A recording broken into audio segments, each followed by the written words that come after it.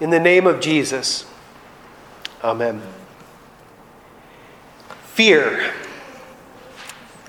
It leads us to all manner of sin and evil. Fear. It does not trust the promise of God. Fear tells us that we have to take matters into our own hands. Fear sees enemies around every corner. And fear, it alienates us and causes us to speak ill of our neighbor. It causes us to speak ill of people that Jesus came to save. Fear, it was thick in the air when our Lord pursued his passion. Fear would rise up. Fear would scream, "Crucify, crucify." Fear would seek to make deals in order to save face. I will release to you Jesus and crucify this criminal, Barabbas. Fear would fight, it would whip, it would mock, spit, and deride the object that it was afraid of. Fear would cause trusted friends to deny a friendship, as the mouth of Peter called down curses upon himself, saying, "I do not know the man." Fear. It led mankind to trust a lie that says that freedom comes from killing God. Fear. It is what surrounded the passion of Jesus. Jesus, however, was not afraid. John wanted to make it crystal clear in his account of the gospel. John was a close witness to Jesus on the Mount of Olives when he prayed, "Abba, Father, all things are possible for you. Remove this cup from me. But not what I will, what you will." In fact, John is the only gospel writer who was an eyewitness to that prayer. But John does not record the prayer. John does not deny that prayer, but John wants us to know that Jesus was resolute. John did not contradict the gospel accounts before him, but he wanted to remove all doubt in us that would lead us to believe that Jesus wavered in his conviction. In John's gospel, he wants you to know that when everyone else is afraid and when everyone is acting out of control, Jesus is unafraid and Jesus is in complete control. Speaking about his passion, John recounts that Jesus said, "I am the good shepherd. I know my own and my own know me. Just as the Father knows me and I know the Father, and I lay my life down for the sheep." Jesus said, "No one takes it from me, but I lay it down on my own accord. I have authority to lay it down, and I have authority to pick it up again. This charge I have received from my Father." And in another place in John's Gospel, Jesus is recorded saying, "Greater love has no one than this, that someone laid his life down for his friends. You are my friends if you do what I command you." You see, Jesus was in control, and Jesus' motive was love. And even if, according to the flesh, Jesus felt fear, as other gospel writers accounted, fear did not rule Jesus' actions. Love was the motivation behind Jesus' actions. He was doing what love does. He was fulfilling the Scriptures. He was keeping the promise of God that he would deliver mankind from the wages of his sin. Jesus came to take away the condemnation that our sins deserve. Jesus came to keep a promise, and Jesus was in complete control.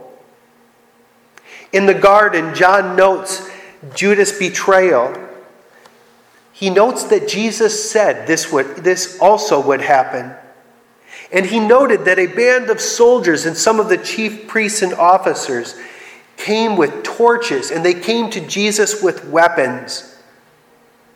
But John also takes away any illusion that they had any power over Jesus, who is the I Am.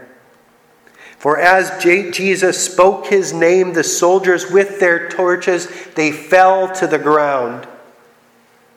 And when Peter tried to attack the enemy with a sword out of fear of losing control, Jesus assured him that everything was in his hands.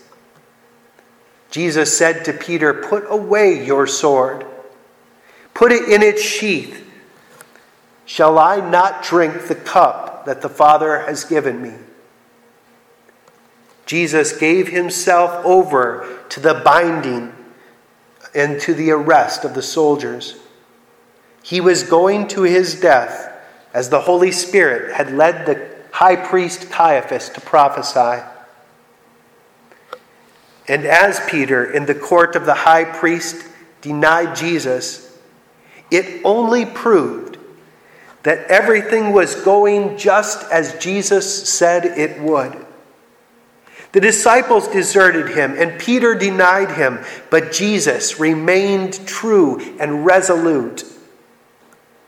The actions of men all sprang from fear. But Jesus' actions, they welled up from love that was keeping his promise and fulfilling the word of the Lord. Jesus said that he would be lifted up as the Jews and Pilate went back and forth, and they only proved once again that our Lord was in control. Pilate said to the Jews, "Take him yourself and judge him by your laws." And the Jews said to him, "It is not lawful for us to put anyone to death." This was to fulfill the word that Jesus had spoken, to show by what kind of death he would die.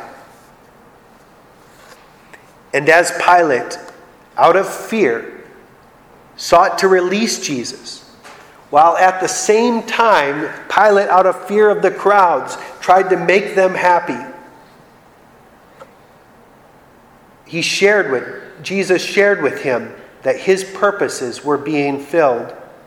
He said, "For this purpose I was born, and for this purpose I have come into the world, to bear witness to the truth. Everyone who is of the truth listens to my voice." You know, truth, it is not afraid of lies. Lies are afraid of the truth, for the truth exposes them. Lies have to protect the one who speaks them. But Jesus speaks the truth, and he is not afraid to shine in the darkness that our lies have created. John recorded Jesus when he said, "This is the judgment. The light has come into the world, and people love the darkness rather than the light, because their deeds were evil.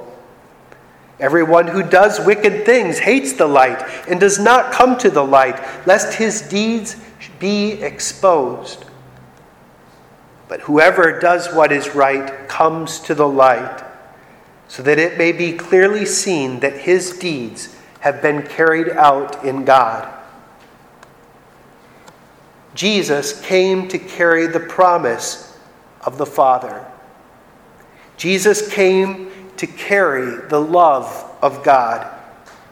He came to lay down his life He is God in our flesh, and he came to die our death. He was despised. He was rejected by men. He was a man of sorrows, and he was acquainted with grief. He was despised, and we esteemed him not. Surely he has borne our griefs and carried our sorrows. Yet we esteemed him stricken, smitten by God, and afflicted. But he was pierced for our transgressions.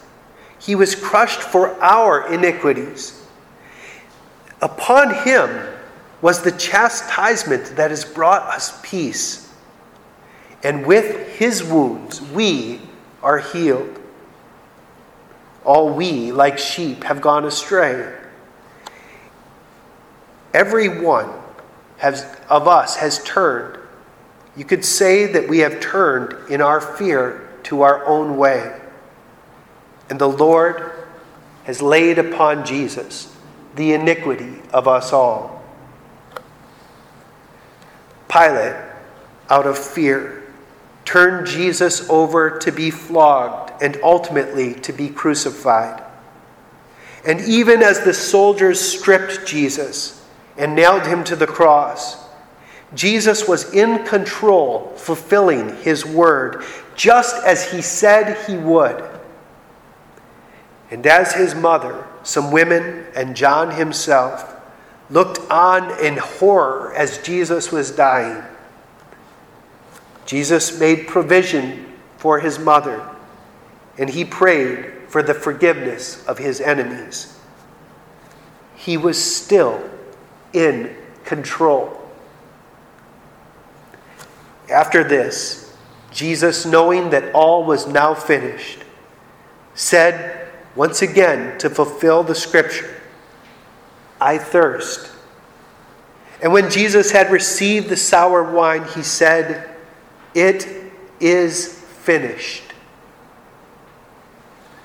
And he bowed his head and gave up his spirit.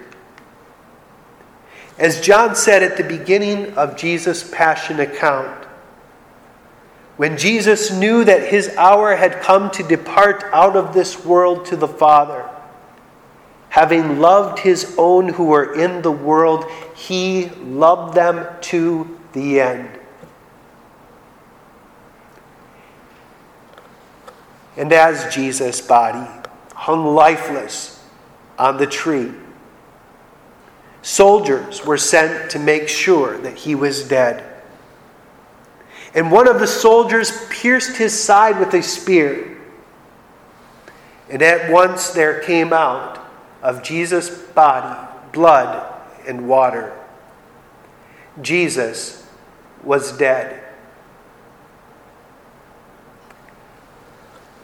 But from his body flowed the life of his bride, the church. In the water of baptism, Jesus unites those who receive this gift to his death.